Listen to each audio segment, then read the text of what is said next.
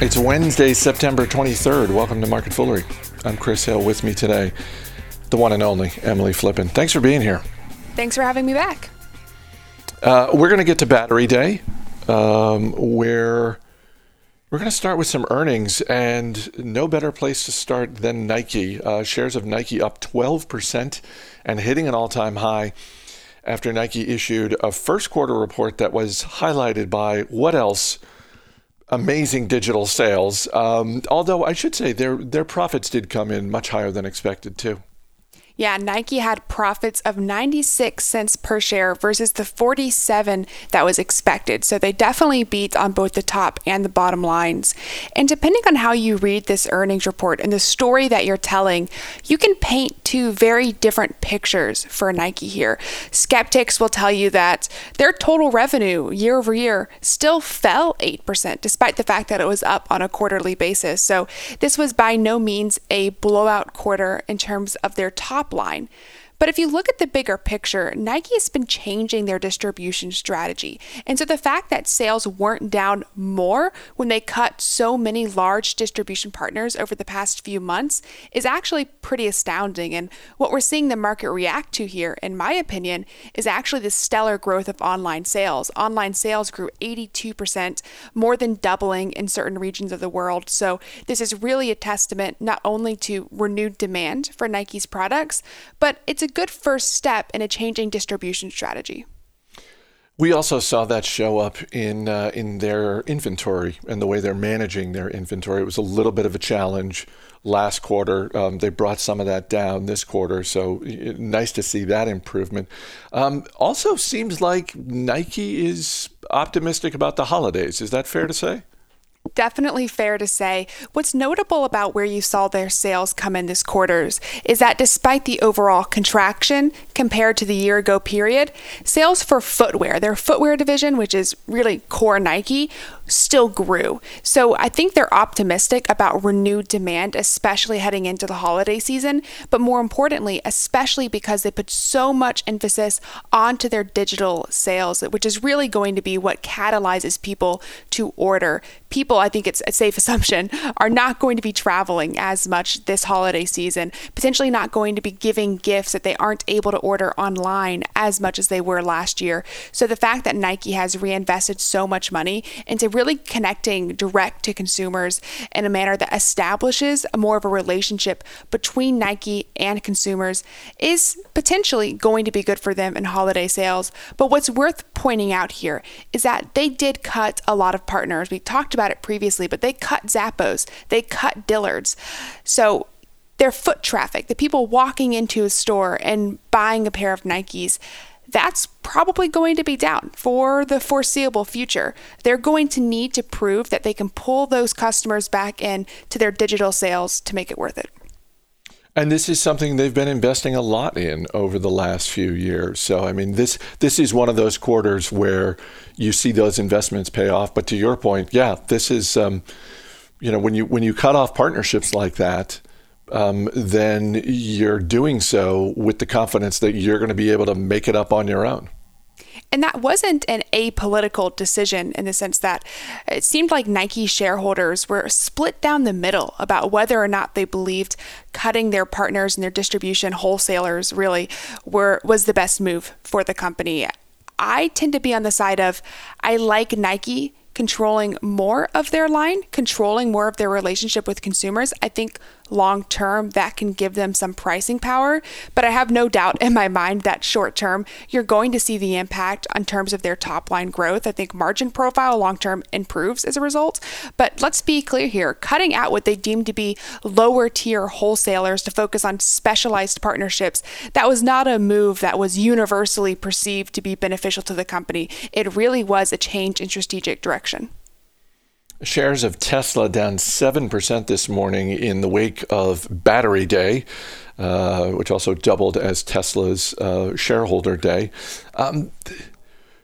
What is your headline? There was a lot of news that came out of what we heard from Tesla and from Elon Musk. I have my observation, but I'm more curious in what your observation was. I think my big headline is probably tired. And it encompasses a lot there. And you're kind of laughing, Chris, but I think what we saw this Battery Day was not too dissimilar to what we've seen in previous Battery Days, which is to say Tesla made a lot of big promises that haven't really been proven out yet. And historically, the investors in the market have liked these big ambitions. Tesla's known for going big, right? And they've made a really successful product and a really successful company based off of big ambitions. But the problem with this Battery Day, and the big takeaway I think I have, is the fact that the timelines that were given were further off than people maybe expected. I think the assumption with a lot of investors is that you take whatever timeline Tesla or Elon Musk give you and you add a couple of years to it. So the fact that a lot of their big initiatives, I'm thinking in particular about their million-mile battery, while they didn't use that terminology exactly, their battery improvements, their cheaper cars, these are all things that they were pushing off until 2022, 2021. And that's further than people expected it to be. And then you also take those dates and you add in a level of, okay, well, you really haven't made deadlines in the past, so I'm going to add a couple of years to that. Ultimately, it made a lot of really exciting news for Tesla seem like it's still a few years off at the best.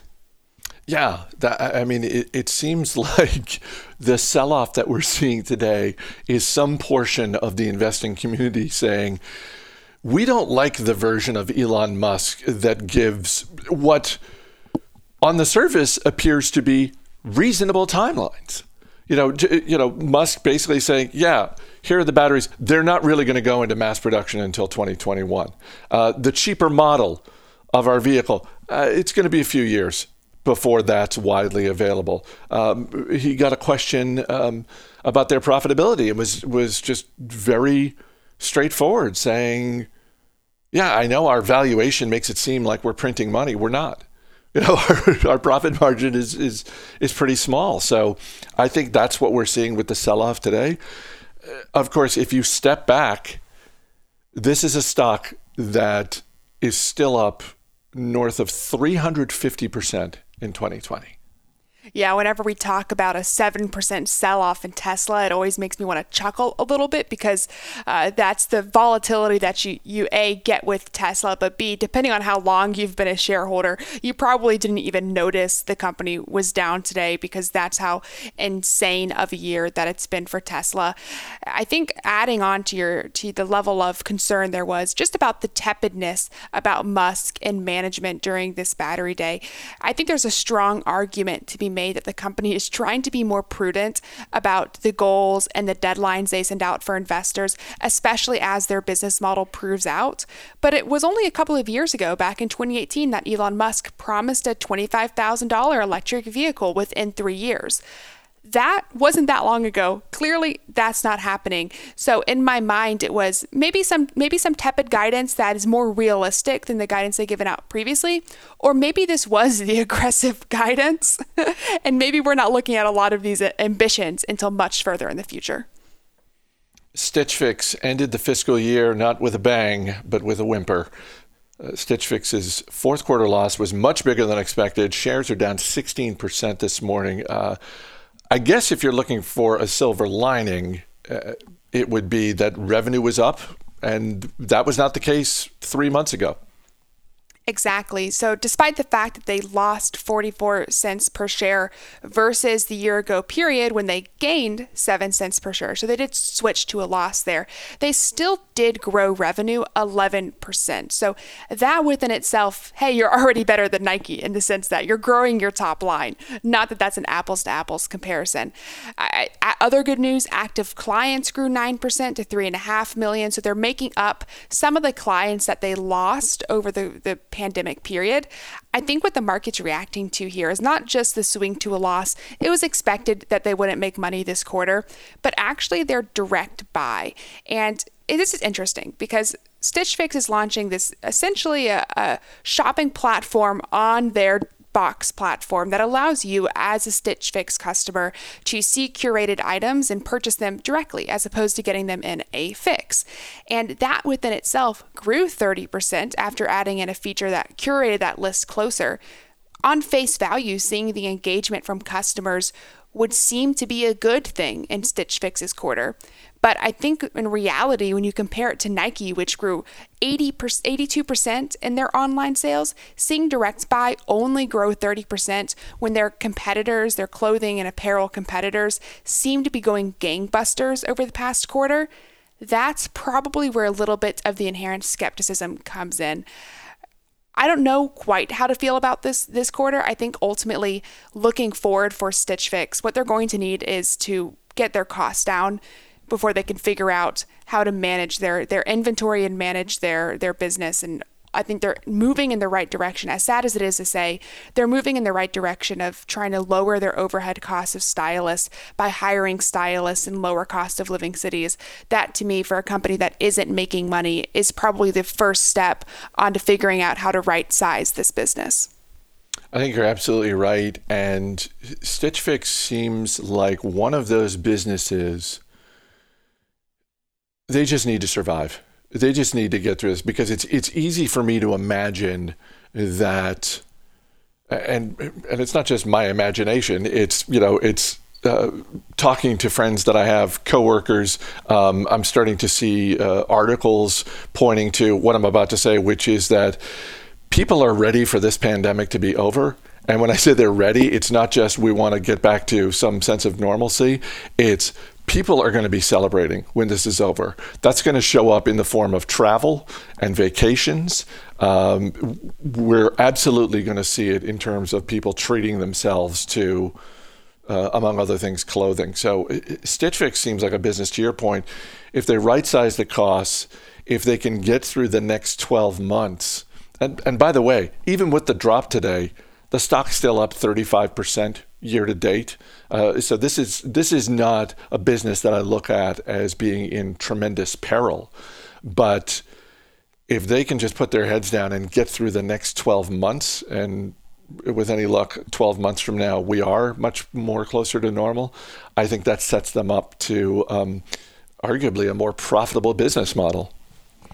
That can be the case. I think where I grow hesitant as an investor is looking at the tens of millions of Americans that are unemployed right now. And Stitch Fix, to the extent that this pandemic continues and that our economy is impacted, Stitch Fix is a business, while only going after about 3.5 million customers right now, it's still a luxury. And it's a business that when time gets tough and people need to, cut corners, Stitch Fix is an easy thing to cut out of your life. So I think obviously for the people that are still paying for the services, hopefully they haven't been impacted by the pandemic as much. But in terms of growing that active customer count, this is a really challenging environment to do it within. Regardless, I think there's a market for Stitch Fix. The question for me has always just been, how big of a market is that truly? We don't know yet. There was a belief that Stitch Fix would revolutionize clothing, and I'm not sure that's going to be the case, but I also don't think that this is a product that goes away entirely. It has sticky customers. It has customers that make repeat purchases, that engage with their Direct Buy. So there are clearly people who love it. There are clearly people who hate it. The ideal kind of addressable market is somewhere in the middle. The question mark for me as an investor, and if you're an investor in Stitch Fix, where your question mark should probably be, is how big of a market does Stitch Fix truly serve? Emily Flippen, always great talking to you. Thanks for being here. Thanks for having me. As always, people on the program may have interest in the stocks they talk about, and the Motley Fool may have formal recommendations for or against. So don't buy or sell stocks based solely on what you hear. That's going to do it for this edition of Market Foolery. The show is mixed by Dan Boyd. I'm Chris Hill. Thanks for listening. We'll see you tomorrow.